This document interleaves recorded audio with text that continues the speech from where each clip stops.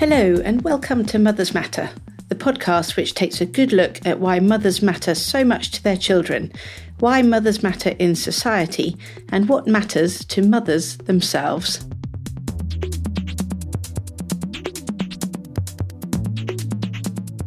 Today I'm talking to Philippa Nicholson about homeschooling. Well, the actual term in the UK is home education, but in the US they call it homeschooling, so we use it fairly interchangeably because homeschooling, home education is much bigger in the States. It is a growing area in the UK. Apparently there's been a 40% increase in home educated children in the 2 years from 2014 to 2016. It was 34,000 being home educated in 2014 and 48,000 in 2016. The government said that it's over 0.5% of the relevant age group, and it's increasing by over 20% a year. But actually, that's probably underestimated because Philippa has said that there's no benefit to the voluntary registration, and over half the people she knows who are home educating haven't registered with the local authority. So it could, as she hasn't registered either, so it could well be more than that. Anyway, I thought it was really interesting to find out more about the life of someone who is educating their children at home, and I hope you enjoy this podcast.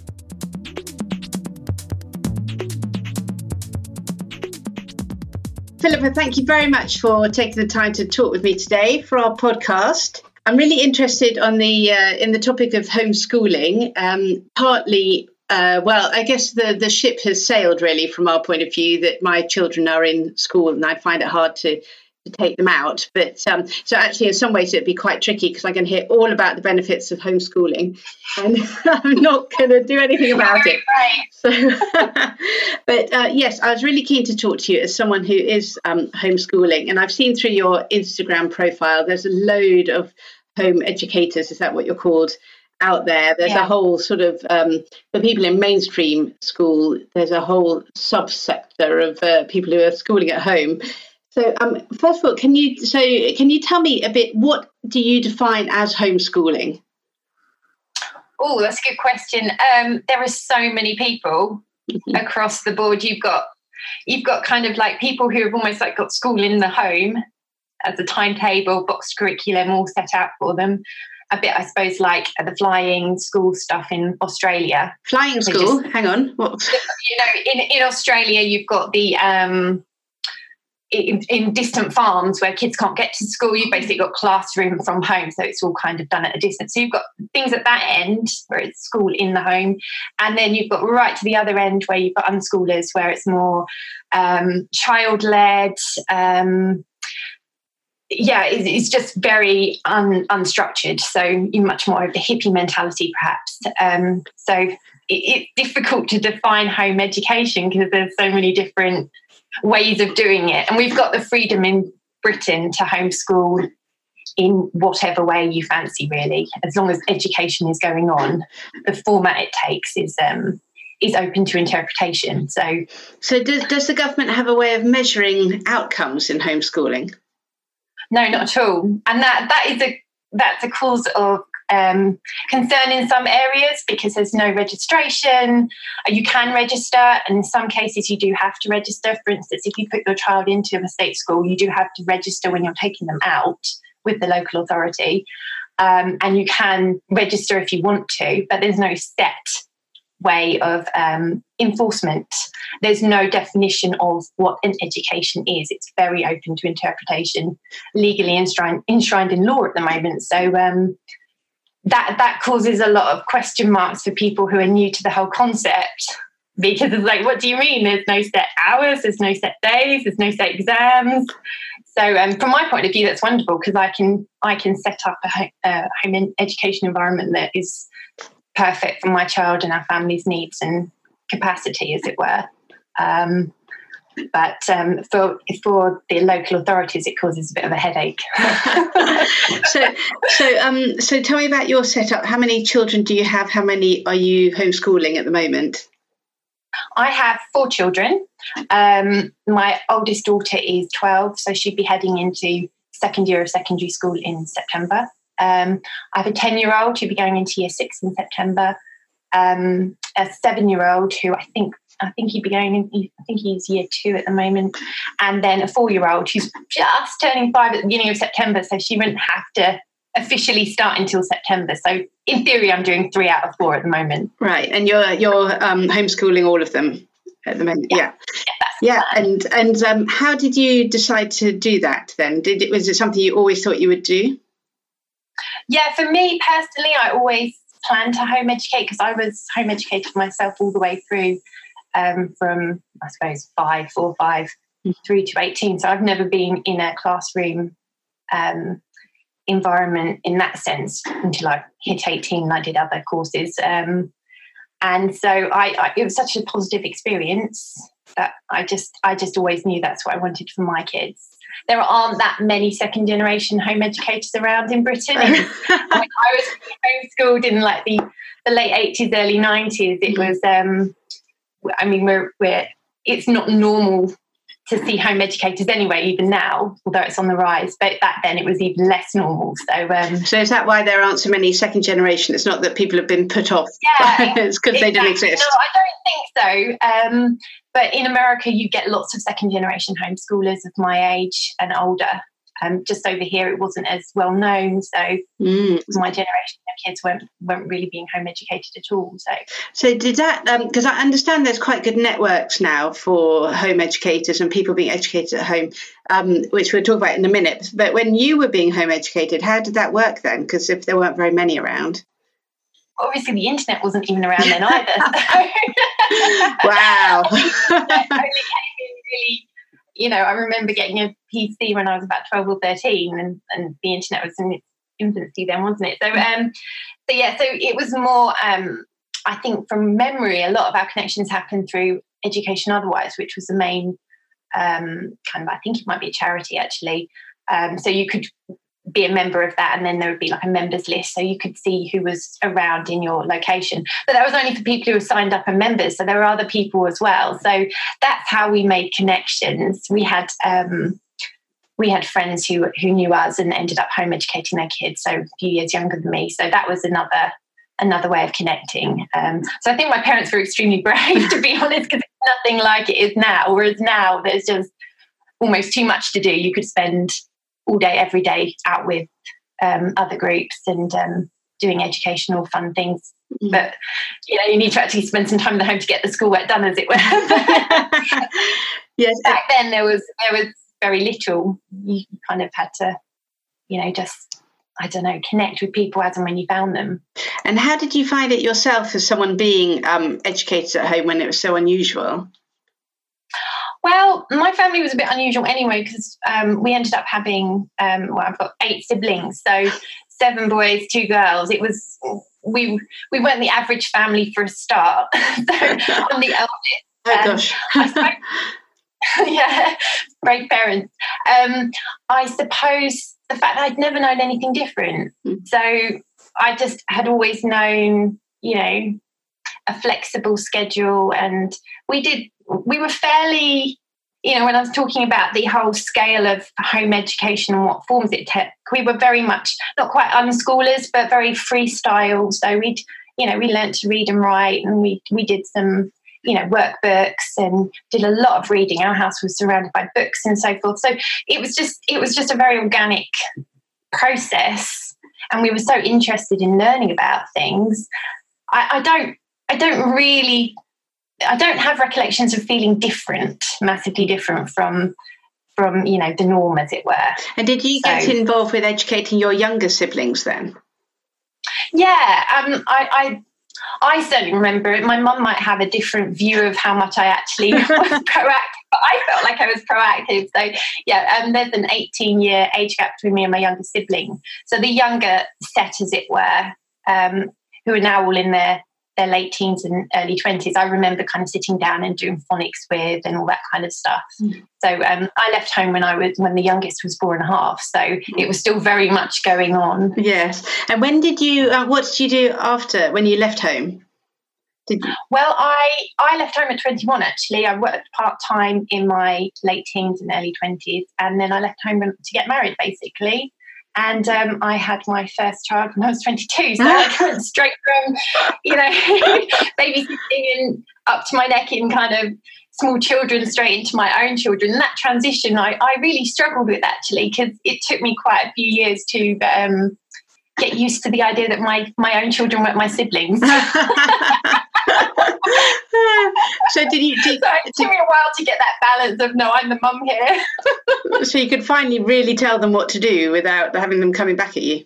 Yeah, I'm not sure I like that. I like passing the buck, to be honest, when I'm at home. Children, the buck stops with you as a mother, doesn't it? So it's kind of a little bit more, from my point of view. It was an interesting time to navigate, but yeah. Did you find being a young mother was a whole different ball game as well? I mean, you were possibly used to being a bit different from homeschooling, but then you were a homeschool person with a family when you were quite young. Yeah, I suppose I hadn't gone out and had my own kind of fixed career, so I didn't have that kind of I didn't have to get used to being at home with children in the same way that I would have had to have done if I'd been out going to work every day full time with a set career, as it were. So I didn't have that hurdle. But yeah, so I was used to being around small children, but I think as a mum, you've got the whole emotional side of things as well, and that took me by surprise. So the idea of doing nappies and doing babysitting and looking after kids, I was used to, but the transition to being the mum and, like I say, the buck stops with you type of thing, that was hard to get used to. I wasn't expecting that in quite so much intensity. But like I said about homeschooling, being homeschooled myself, I was kind of used to having children around. So that, it's difficult to draw the line between where being used to kids stops and being the mum starts, I suppose. You never developed the opportunity to be selfish. No, I'm sure I was, but I think I actually discovered how selfish I was when I became a mum and I wasn't getting a full night's sleep and so forth. But one thing I did find, and I know you've spoken to this with Emily, with Mummy Links, I found the loneliness to be a real surprise. Although I was in the Midlands in my teens, and then I moved down to Essex when I got married and we started a family. And I think the loneliness took me by surprise, just that kind of, and that's nothing to do with home education. That was just, the small years with children, trying to make connections in the local community and just the intensity of being with children all day, every day. That was the biggest thing. But then mothers everywhere have that problem, whether you're a young mother or not. Yes, I wonder if it's harder if you're young when people are at your age group might be at university or up in London working or something like that. There are very few young mothers around, that's for sure. Yeah. So it's taken time to build that community, that village of other mums to call on. And have you met, because usually people start meeting mothers through preschool and school and so on, but have you met other mothers through home education? Oh, yeah, because there's so many of us around now. I do tend to go out and make connections and friendships from just, I tend to be fairly proactive, I would say. There's no shortage of people to get to know, and I'd invite them around for pizza, and then the kids get to play and we get to do our mum chat type thing and kind of refill that cup that's been draining all week. There's no shortage now, but that interim period before, with babies, before they got into school age, and I was making those connections with the home education community, definitely it was sparse on the ground. So I'd go to like the local children's centre and try and make connections. But I think everyone's so in the same boat with that. It's difficult to actually reach out and make a friendship apart from, just the small talk. So that's where the Mummy Link stuff is so great, because you can do that, without making too much of a commitment, can't you? Well, also you can never finish a conversation, because if you have two people with two babies or toddlers, something happens and you start a conversation and you can't finish it. Oh, totally. Yeah, it's really frustrating. But you kind of, as you go on being a mum, you kind of learn to factor that in, don't you? Not get quite so frustrated with that, but yeah. Well, let's talk a bit more about homeschooling. How do you make it work? How do you structure your time and your day with the children? How do I structure my day? It's difficult because the structuring depends so much on the mother's discipline herself. So I'm not a terribly organised, disciplined person in my estimation. I try and have a structures, and there are certain kind of like anchor points through the day that kind of help me get back on track if everything's going to pot, which it fairly often does, to be honest. You know, children all together most of the time, it kind of chaos can happen very, very quickly indeed. So we've got like a set morning routine, so like trying to get them to make their bed, do their teeth, and start taking on responsibility for that. I mean, I am very aware I don't have the time limit imposed on me of getting them out for the school run, so I am very grateful for that because I don't know how mums manage that, especially when they've got children. But so we try and have that finished up by maybe about 9 o'clock, and then the idea is to then spend the morning doing work related stuff. So we'll do a set time together, and then I'll work one-on-one with different children. My son, one of my sons has dyslexia, so that he's requiring a lot more help. So I'll sit with him and I'll read him his maths, and he'll do his maths, and that way, rather than having the hurdle of trying to read the questions himself. So it depends on the child as well. My 7-year-old, he can work completely independently, but he just goes off into a daydream. So it's kind of like trying to keep him on track. A bit like when you're trying to get your child to do their homework, I suppose, except I'm doing it all morning.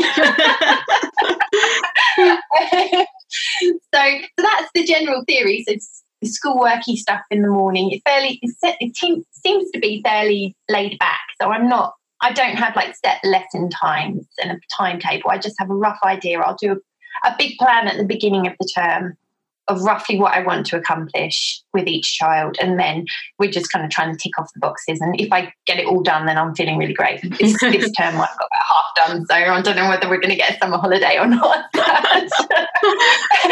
Do a bit of work every day. So that and then we'll have lunch, and I kind of see it as the kids learning food tech if they do a bit of preparation for lunch. So, you know, my older kids are learning to do a meal. I'm counting that as home education. And then I'll try and have a quiet time after lunch, and that helps us all just have a bit of space from each other. And everyone will go to their rooms and read a book or an audio book if they're not reading yet, or play quietly. That's the theory anyway. It doesn't always look like that at all, but, you know, that's the idea. And then the afternoons are more free to go out and do stuff. But then other days, you know, we do music with my mother-in-law, who is a music teacher, and her partner is also a music teacher. So that day looks completely different. We'll do our morning routine, then we'll be getting in the car and going to music with them all day. So it is very flexible. And are you mirroring a school curriculum? I'm not mirroring the national curriculum. That's not a requirement anywhere. Every home educator seems to have a different approach, different philosophy, it seems. Mine is much more, most people haven't heard of her, but there was a Victorian educational philosopher, as it were, called Charlotte Mason. And it was very much in the idea of use curriculum with like loads of really, she uses the term living books. So books that really engage the children, and it was told through one voice rather than more of a textbook style. And so we'll read those through. So I've got a system of books that we're reading about, like there'll be one for history or science or whatever the subject is. And then the theory is you get the child to tell you back what they've learned, or they'll do a written little piece about what they've learned. So we're kind of using that philosophy to do it. And there are kind of curriculums that go along those lines. So in that sense, yes, I am. But it changes. I think every home educator, when they start, whether they're pulling their kids out of school halfway through or whether they're starting at the beginning, I think with all of my friends, you start off on one idea, and then you kind of start tweaking it depending on what fits your child and what fits your family. There's so many different options of curriculums out there. The temptation is to go and try everything. Yeah, overwhelm can be a bit too much sometimes. So it's just kind of, finding your groove. And I think most home educators, that takes a couple of years, I think, just to find something that really suits them all. And helps our children learn in the best way. So it's uncharted territory for every home educator, because their family is so unique, and so what fits one isn't necessarily going to fit another. And what were you? Well, I should have asked earlier. Probably, what are your main reasons for wanting to homeschool rather than what's it called? What's the opposite of homeschool? School schooling. Traditional school, external schooling. Well, so I had the background, obviously, from being home educated myself, and as I said, I love that experience. I wanted that for the kids as much as possible. My husband was public school educated, and so he's got the complete opposite of experience. And definitely when we got together, it was both of us wanted to home educate, and I think it was the flexibility, it's the way, it's a lifestyle, it's very organic. We could be structured if we wanted to be, but if it ended up not being, if that ended up not suiting us, we could change. We're Christians as well, so that does have a big impact, just in the sense of just living life, so we can kind of again, I keep saying the word organic, just a kind of holistic way of just living life together and passing on our morality ideas and all those kind of things. That was definitely one of the key reasons. And just I didn't like the idea of the kids all just in all their school hours only being with kids of their own age. I just thought, well, life isn't like that when you get to the other side of university. So if there's an option not to have to follow that route, then why not? And so yeah, it was multiple reasons, but it was almost, for me, looking at having children, starting a family, I needed more reasons to convince me to send them to school than to home educate. But I'm aware that's not the case for everyone who's home educating, because I'd obviously had a personal experience of home education. Lots of people are taking the plunge to not send their children to school, and that's the basis they know. So, mine isn't how everyone would approach it, but yeah. And have your children ever asked to go to, I guess you call it mainstream school? Yeah, mainstream school. Well, the infant school, or primary school actually in ours, is literally 4 doors up from our house. So I remember when I first started homeschooling officially, we would walk past the school at playtime to go up to the high street to go and do our shopping and our errands and go to the library and so forth. And my 4.5-year-old, 5-year-old daughter was like, "Mummy, I want to go to school," because we always walk past at playtime and it sounded so exciting. So we did go through a phase of that, but again, she'd never known anything different. I hadn't sent her to nursery, so she hadn't kind of got used to a set of friends in that environment, and then have to not get used to it. So it was more because she could hear lots of children playing and they were having a great time, so she wanted to join in. My youngest daughter, she is now 4.5, and she is she's unlike any child I've had before. She's keeps me on my toes, and she comes up with all these questions, and I'm like, oh my goodness, how do I answer that? But yeah, so she's a bright spark, and she's convinced she is going to school because she's seen, Topsy and Tim on CBeebies and stuff. She loves CBeebies, so all of those kind of programs. But in her mind, it's an imaginary school. So, we were walking the Lake District a few weeks ago, and she's walking next to me up a kind of small mountain thing, and and she goes, "Well, my teacher takes me on walks." You do that. I was like, "Oh, really? Your teacher sounds great." So she's got in her mind this whole imaginary school going on, but she'll be fine. She mucks in along with the other kids with her workbooks now because she's so desperate to start. So yeah, it's so do they do, friends, so do they do groups? I was going to say outside of school, outside of the home. I mean, do you have a good church where they know lots of people there? Yeah, in fact, well, we're part of a very small church, but most of the people there have either homeschooled at one point or are homeschooling, so that's quite nice. But outside of that, yeah, there are so many groups in our town. We've got there weren't that many homeschoolers around when I started, but as of recently, there's at least 2 other families with children in the same kind of school year type age bracket as my younger 2. So we'll often, spur of the moment, go and meet up at a park, or they'll come around here and we'll do a little bit of, we'll read some poetry and have a piece of cake or something, so we feel like we've ticked the education box while they're socialising. And then outside of that, within 20 minutes, half an hour, there are loads of home educators. We go into London, so the Classical Spectacular was on at the Royal Albert Hall recently, and that's opened home educators. So I took a group of kids for that.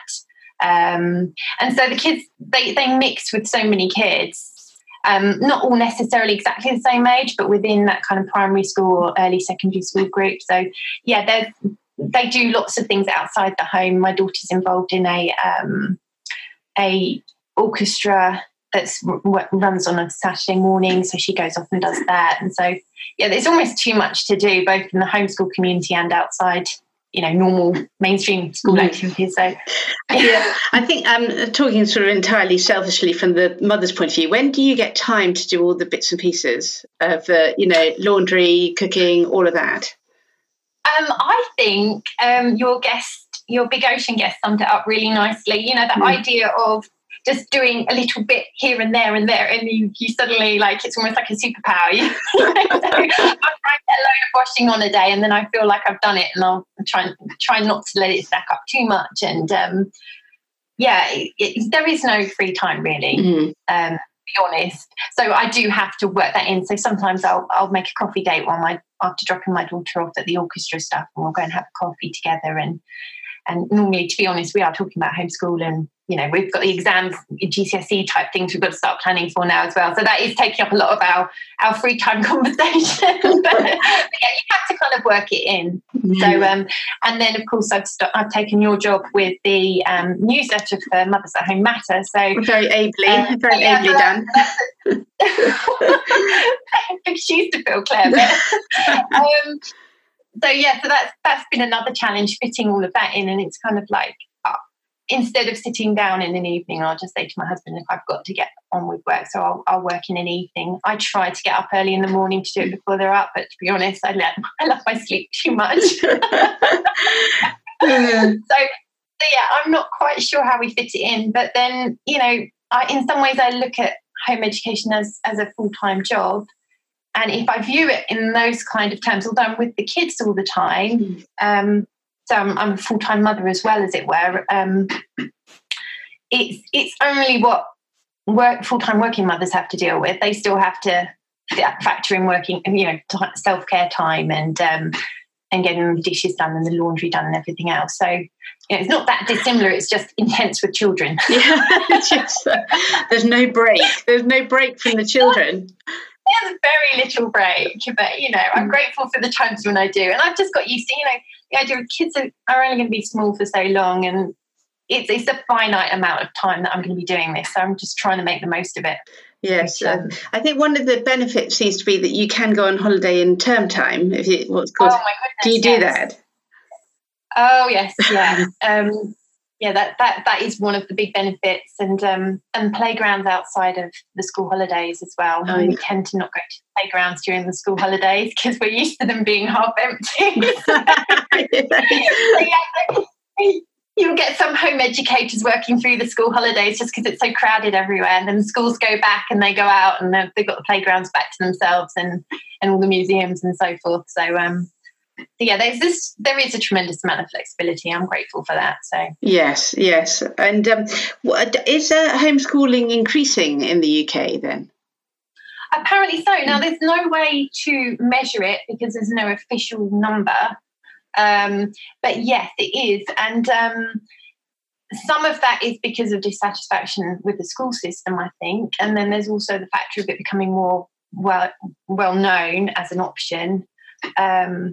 There's the problems with school places as well. So I think that's pushed a lot of parents to do home education for a term or a year or something. And that works well if you've got a parent who's on board and really wants to do it and wants to give their child an education. It doesn't work so well when the parent isn't sold on the idea to start with. And so there have been cases where people are just literally waiting around playing video games, waiting for a school place under the guise of home education. So it's difficult to judge how many there are, but it does appear to be growing hugely. And is there any way of measuring how well people do when they're home educated as opposed to in the mainstream schools?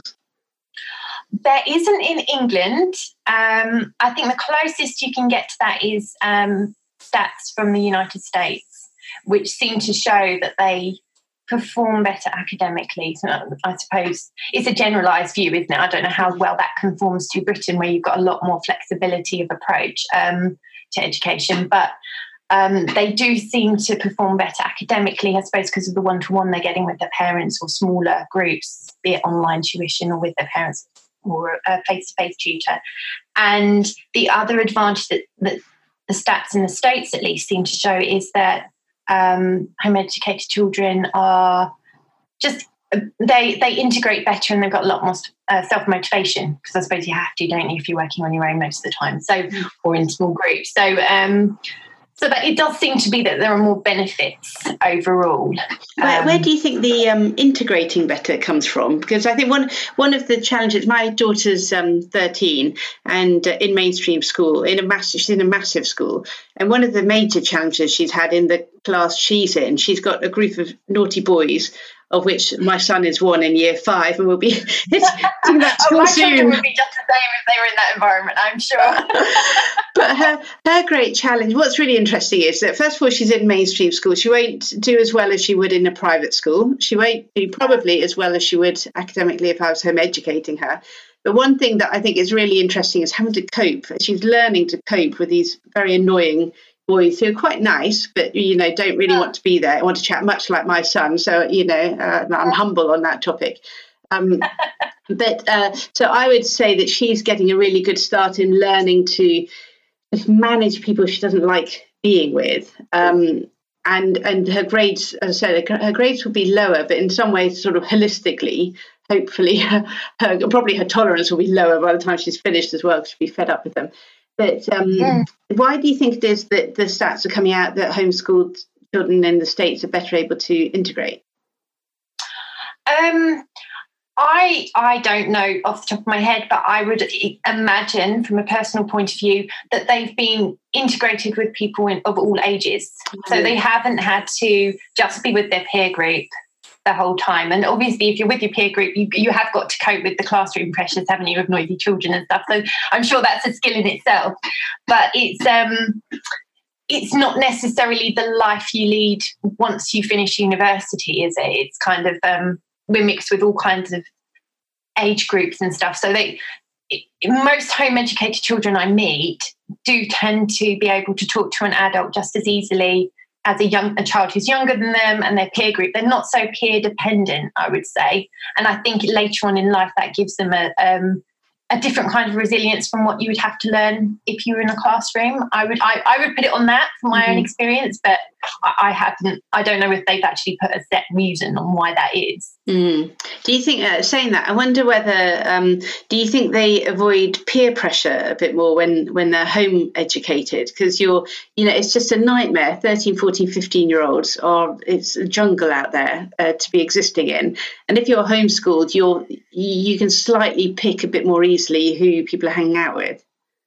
You can, and I completely take my hat off to parents with kids in mainstream school of teens, because that is a really big thing, especially with social media now coming in at all hours. They haven't just got it in the classroom, have they?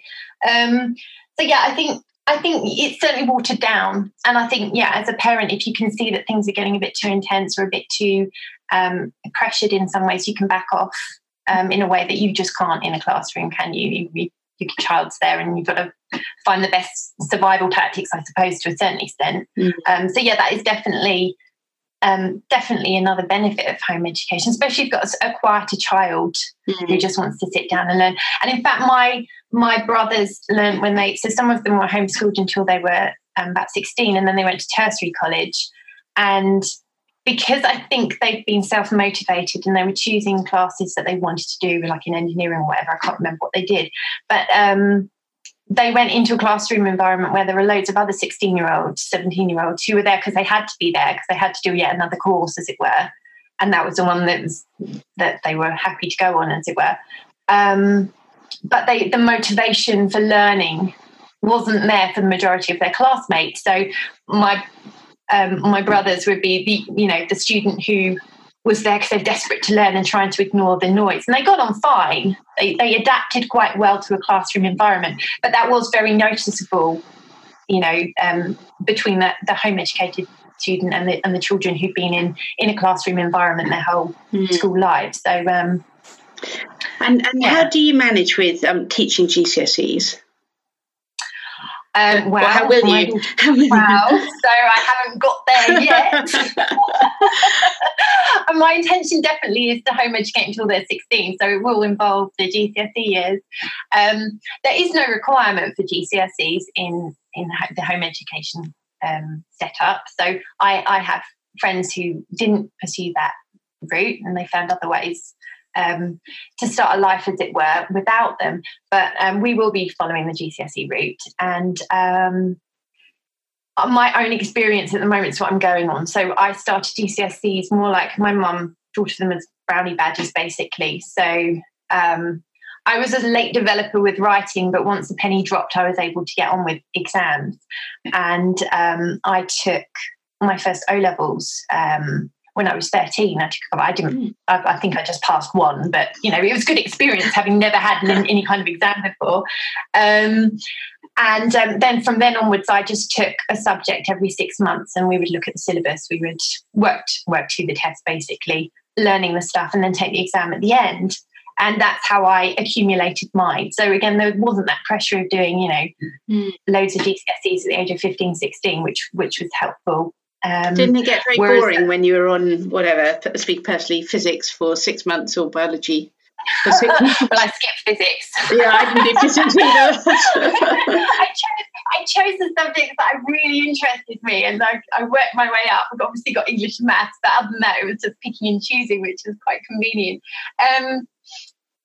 No, it wasn't. And I think you have to look at the context a little bit for me. I don't know what it's going to be like for my children, but being the oldest of a large family, my study time was a good getaway, going upstairs to my room, sitting in quiet and actually doing studying rather than helping with the younger siblings and stuff. But that was my position as the eldest of the family. I don't know whether that was the same experience for my younger siblings doing GCSEs.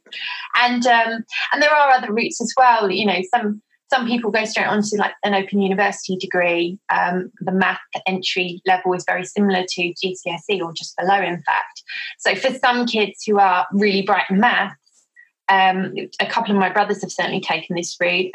They'll just go straight on to the degree and then work their way through the courses. I don't think it works so well with arts and humanities. I think you need a bit more maturity to deal with those subjects. But certainly the pure sciences, that has been another option.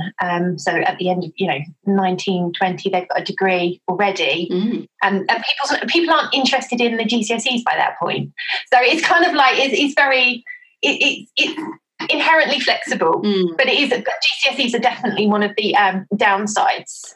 So it's flexible in the approach you can take, but actually going and finding a private centre or a school that's going to accept a private candidate, that's a bit of a challenge for home educators, I must say. Do you mean in terms of actually sitting the exam, you have to do it? Of course, yeah. So that will be, I think that would probably be my biggest hurdle in the next couple of years, finding a place locally that will do that. For instance, I was in the Midlands when I was taking my GCSEs in Leicester at the time, and we had to go right the way down to Cambridge. That was the nearest centre we could find. So, for every single paper, that was a trek. It's not quite as dramatic as that now. And that's where the whole networking on Facebook and so forth really comes in handy, because you can just put, whatever query you've got. And mums who are a few years in front of you, or dads who are a few years in front of you, can let you know, that centre's a good one, and that one takes that exam board and stuff. So we're having to do a bit more thought work, I suppose. But the actual teaching of it, though, is there enough materials that your daughter could just teach herself, or do you have to remember enough about your GCSEs and O-levels to be able to teach it? I'm sure if I remembered about that would help. I'm just getting to that point in maths where I'm really having to, swat out. But you can learn alongside your child, but also it's a case of you've got all the textbooks, you've got the materials, and there are lots of tutors. There are loads of online courses that you can choose. Obviously, then online courses start to get expensive, but if you're doing one or two subjects at a time, it's not so bad. So, GCSEs I think are more doable. When we get towards the A levels, that's why I've said I'll definitely do it to 16. We'll wait and see about the A levels. Yeah, and in terms of your relationship with your children, I think one of the things that put me off homeschooling early on was partly not having any time away from them, but partly just the relationship that I think that I would tussle too much with them, that my son wouldn't want to do any work, although he assures me if he was homeschooled and it was school hours, he would love working at that stage. But he mainly doesn't want to do it because he likes his friends too much, and he sees school as he's training to be a diplomat and just work the room, I think, rather than actually learn anything. But my daughter, I don't think, would learn anything from me because she's too sort of strong-willed and wouldn't listen to me. So how do you manage it with your children? Well, my children have never known anything different. I think if you start home educating at the very beginning, you've got an advantage on that if you can bear with being with your children that long. But then you've kind of like survived from 0 till 5, so and I don't have the extra stress of school and all those kind of extra pressures that can bring, so I don't have that to navigate with them. I have seen when people have put their children into school for a few years and then pulled them out, that it takes a period of time to get back to that parent relationship rather than, I think a lot of new home educators who've had their kids in school tend to think, I'm a teacher, I've got to do teaching and a parent. And I think the more you kind of relax into the parent and more like enabling and guiding your children, that seems to work better than kind of viewing yourself as a teacher. In fact, a lot of home educators I've met are ex-teachers. My mother was one of them, in fact, and my father as well. But their experiences tend to be they have to unlearn all their professional kind of training, because that's much more in their experience when they then come into teaching their kids or enabling their children. Is a case of they've got to unlearn the classroom management type of thing, mentality that they've got towards the teaching. And I think it's something that if you've got a determination that it's what's best for your child, you can work through. But I'm not saying it would not be a challenge to start with at least. And children learn in different ways. And I think that's where finding your groove, as it were, as a home educator, whether you start from the beginning or halfway through, it just takes time to find what works with your children. I've got some very sociable children who live for their next play date with their friends, and I've got other kids who, they like their friends, they get on with them really well, but they're just as happy, reading a book at home. So it's kind of what works with one child doesn't necessarily work with another, and it just takes time to find that balance, I suppose. And how do you manage screen time? Screen time. I'm laughing because my children are sitting in front of the TV right now as we're speaking. And that is what I use a lot if I've got a call to make. Well, outside of watching TV to keep them quiet while I'm busy on the computer, it's something that we're navigating, really. In theory, they're only having like half an hour at the end of the day if they've done everything. So it's a carrot on a stick for sure.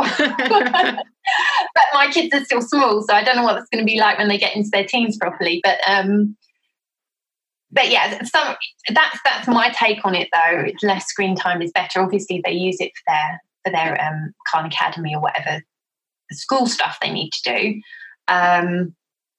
But outside of that, we do try and keep it fairly minimal.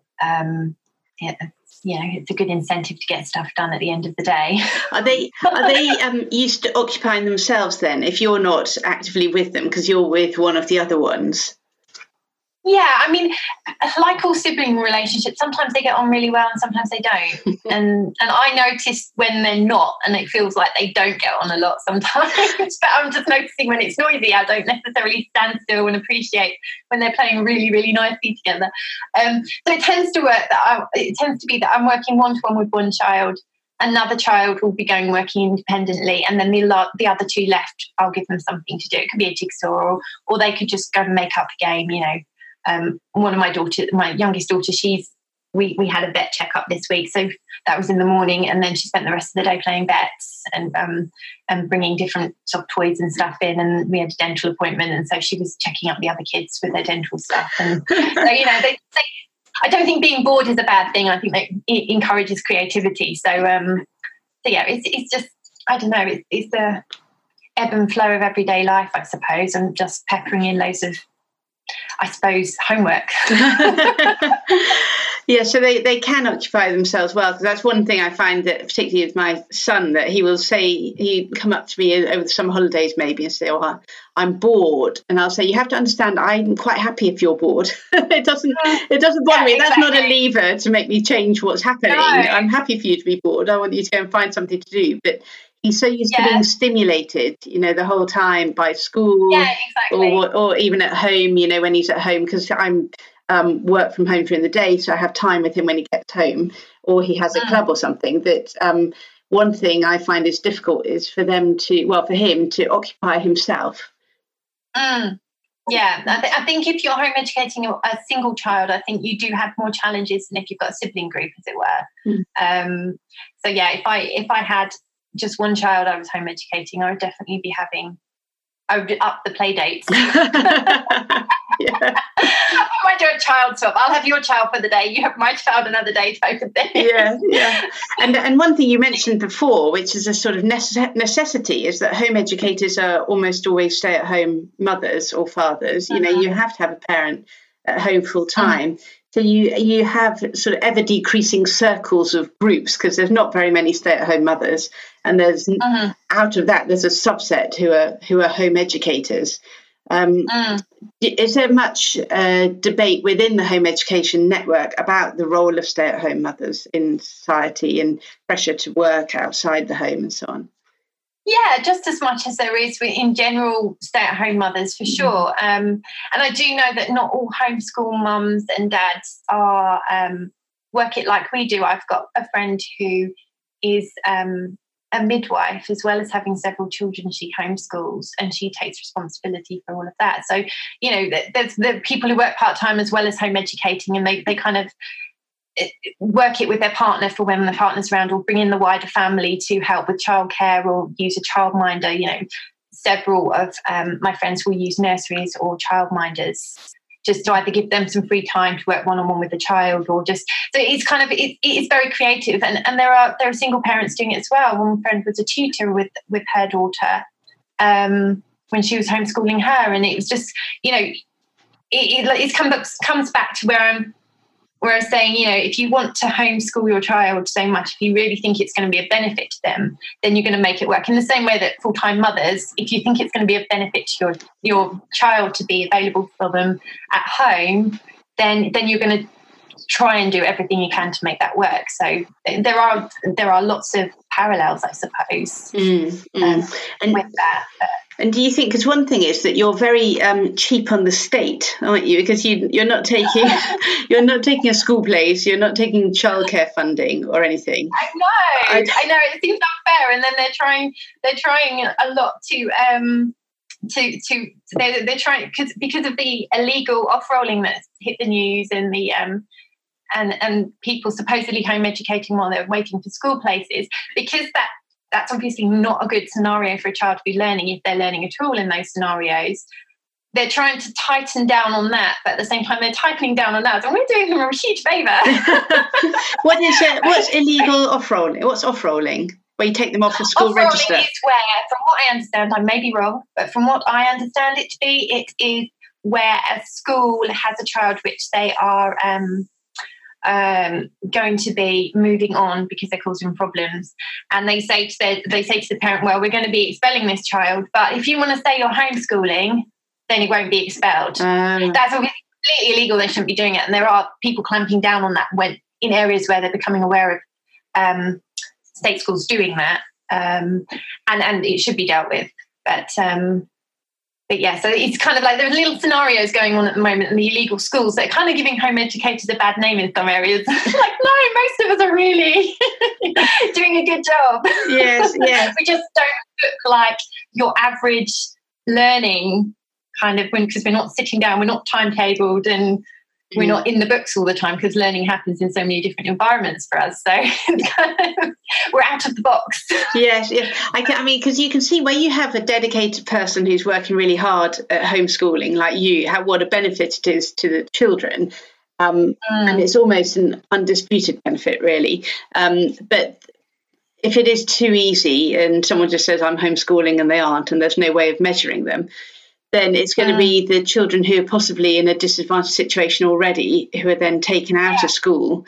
And also, I think you have some situations where you have parents who maybe are, closeting or putting their children into a very confined environment, which is not necessarily good for their worldview and so on. So it's a tricky one to know how to register and manage it. I think people tend to think it's more tricky than it is, because for all of those scenarios where there's a problem with abuse or they're hidden children, as it were, and you've got parents with not the best intentions or incapable of educating, for instance, there are lots of legal structures already in place to deal with that.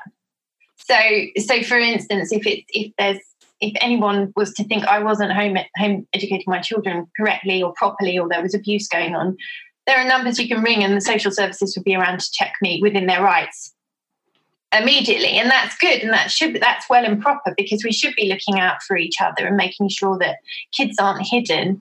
It's just unfortunate that, the majority of home educators who are doing a great job, and they don't necessarily look like me where I've got semi-structure. There'll be people who much more hippie and free learning, and it might look like there's no learning going on at all, but there is still learning going on, but it doesn't fit traditional kind of the traditional box. All of us in our various shapes and forms are kind of being tarred with the brush of, but there's an abuse situation going on, so therefore we all need to be registered and we all need to have outward restrictions put on, which is unfortunate, because at the end of the day, it's the parents' job to do what's best for their children. And if too many restrictions are put on, the problem is then the state becomes in control of our children's, upbringing and so forth. It'd be almost like saying the state says we have to send all our children to nursery. In that kind of same way, you've got to have a certain way of bringing up a 1 to 5 year old type of thing. So there are similarities in that, I think, but it's the way of the nanny state, I suppose. Yeah, well, there's a lot of movement towards replacing parents with state-sponsored management, isn't there? And because they're assuming parents aren't going to be at home because they can't afford to be at home because there's no support for parents at home. And they're just trying to replace that with, yes, everyone's going to be in nursery, everyone's going to be in preschool and so on. So it is difficult to accept that there are parents who know best for their children and are going to bring them up in a better system than they might be in the state system. Yeah, indeed. Just trusting the parents to follow their instincts for their children is important, isn't it? But yes, yeah, it's interesting times for both them. Yes. I'm educated full-time mothers. Yes, I know. Well, that's it, because you mentioned before that you've joined Mothers at Home Matter on the committee, and you're doing the Instagram, aren't you? Social media as well. In theory, yes. I should be doing more. I'm just finding that I'm spinning too many plates. So when I get the opportunity, yes, I do the Instagram account. As I said, I'm doing the newsletter, following in your footsteps, and on the committee. I've been a member of Mothers at Home Matter for 4 or 5 years, I think. But how did you hear about it to start with? It was on Facebook. I noticed one of my friends who was also home educated. She was on a Facebook group, and you know how all the recommendations come up on the side, like Mothers at Home Matter. Wow, that sounds good. So I just followed the links and joined then, and then went onto the website and joined up properly. Yes, so, yeah. Oh well, social media has benefits. Yes. Well, it's really good what you're doing, and I believe that the newsletter does make a difference, because there isn't there's no other publications really talking about the value of parenting. Giving as much time as you can to your children. We've seen with all the science stuff that Mothers at Home Matter have put forward, there's solid science to support that. Yes. Being available for your children is really important. It is important. It is important, and it should be supported, because people like you, you have your single income family, so you're paying extra tax on your income. You're not taking any money out of schools. So really, you're a model that should be encouraged. But there's nothing to encourage you financially. So. No, there's certainly no financial benefit for us. No. Well, thank you very much. And have you got any plans for the summer holidays other than working them throughout it so you can go somewhere cheaply afterwards? Working them to the bone. No, not really. We've done our summer holiday. We went to the Lake District a few weeks ago, and just enjoying what we're doing, whatever each day brings, really. Yes. A bit idealistic. It's not always like that. And actually, I should just ask, sorry, before we finish, what if someone's thinking about homeschooling, where's a good place to start? What should they start looking at? A good place to start is Education Otherwise Online has lots of information. Just typing in, how do I home educate in the UK, you bring up the internet's such a vast resource. Mm-hmm. And it's a simple, legally, the parent has a responsibility to educate their child. When you pass that to a state school or a private school, then they're taking on the responsibility to do that for you.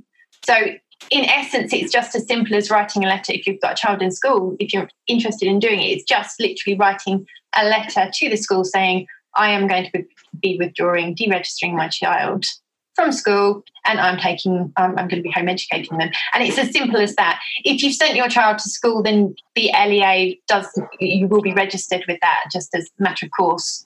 But it's very straightforward, basically. Britain is one of the most free countries in the world, to be honest. I've got friends in Germany, and it's totally illegal to homeschool. Oh, really? So, yeah, lots of European countries. In Germany, it actually harks back, unfortunately, to the Hitler Youth, because Hitler wanted everyone, obviously, to be brainwashed.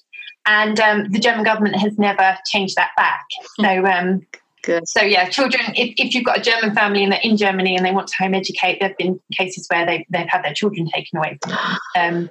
So I'm very aware that in Britain it's so straightforward. Yes.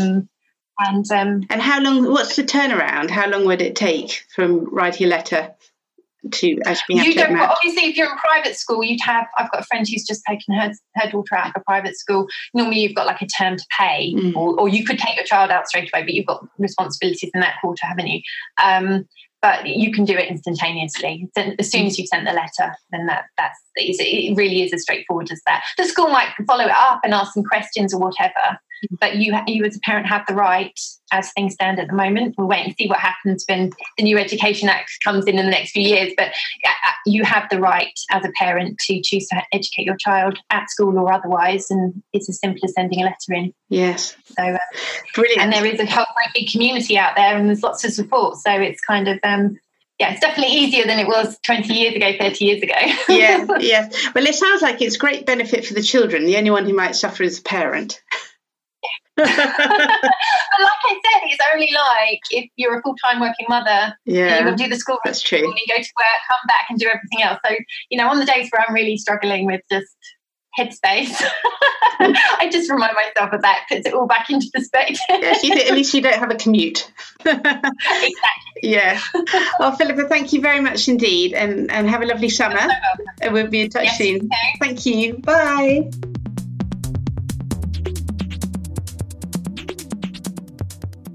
Well, one question I realised I didn't ask Philippa was about organised sports. My children are both very much into sports, and one of the things they really gain from school is the opportunity to take part in team sports.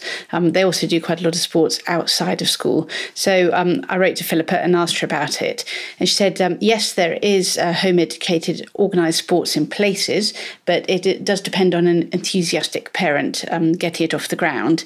But lots of home-educated children are involved in sports clubs outside school hours, and they had a sports day for the Christian home educators in the East London, South Essex area recently, and there are over about 60 children there.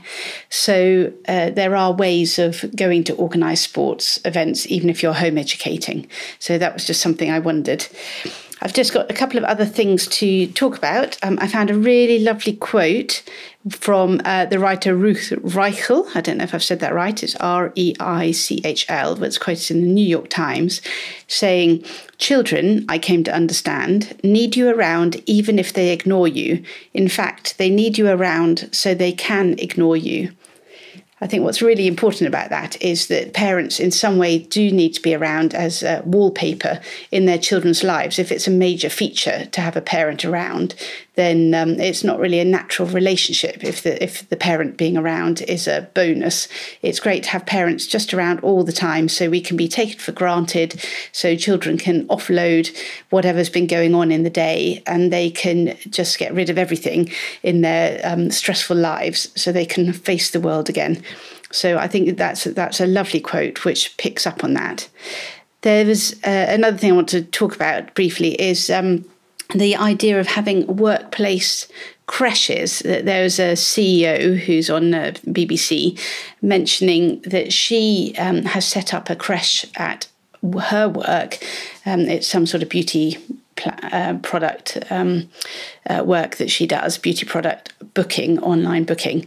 But what was really interesting in her interview is that she says things like, "I love working," which I guess is all right, but she says she thinks it's important for her son to see her at work and that she contributes to the household, which is such a shame because I don't think it is really important for children to see that something else is more important than they are in life. And, you know, if parents are going to work, then okay, but it's really important for children to see that they are their parents' priority and that they are very much loved by their parents and that being at home with a child is a valid way of living.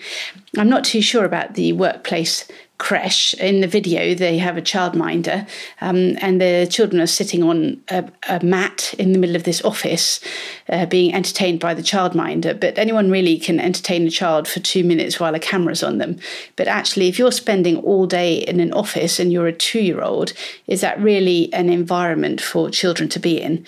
But maybe it's better than being in a nursery because at least they are with their parents or their mother or father.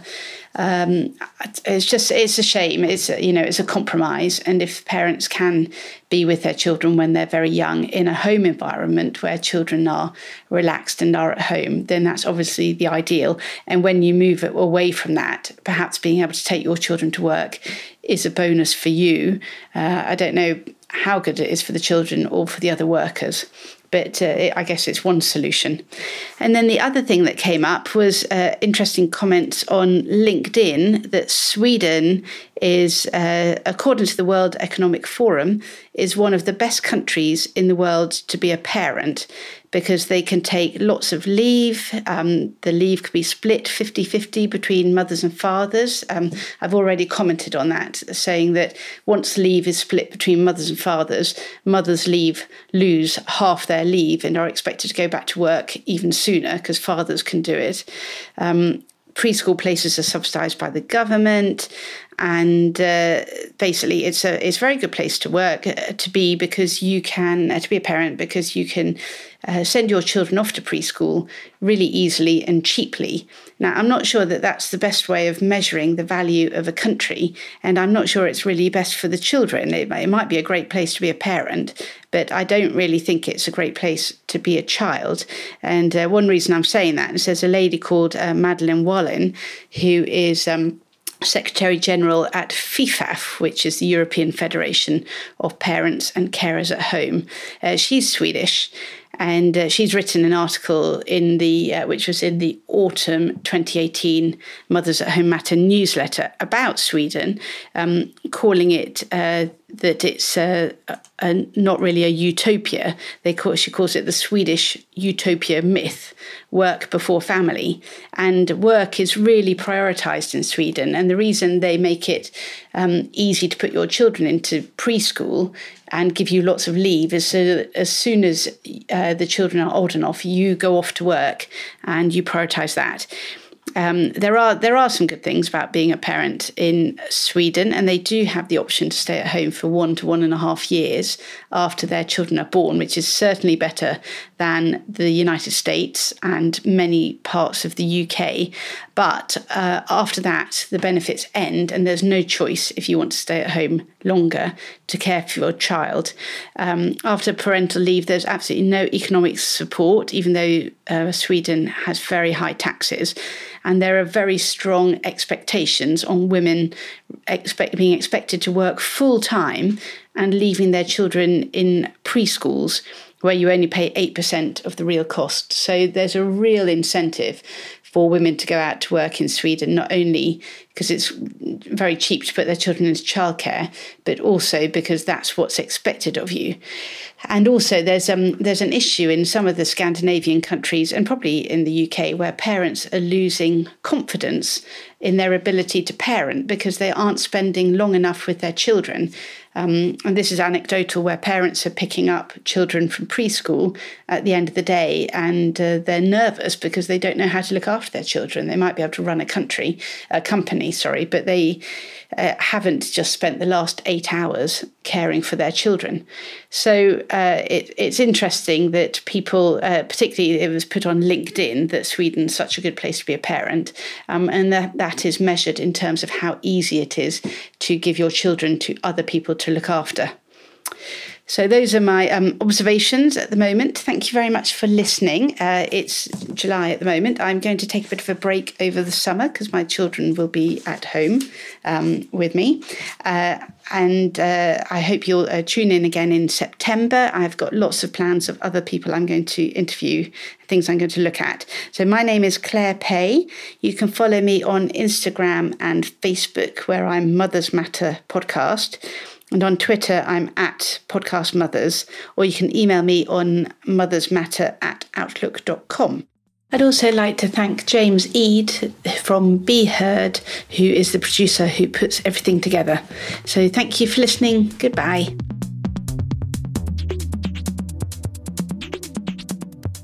Thank you for listening to this podcast from Mothers Matter.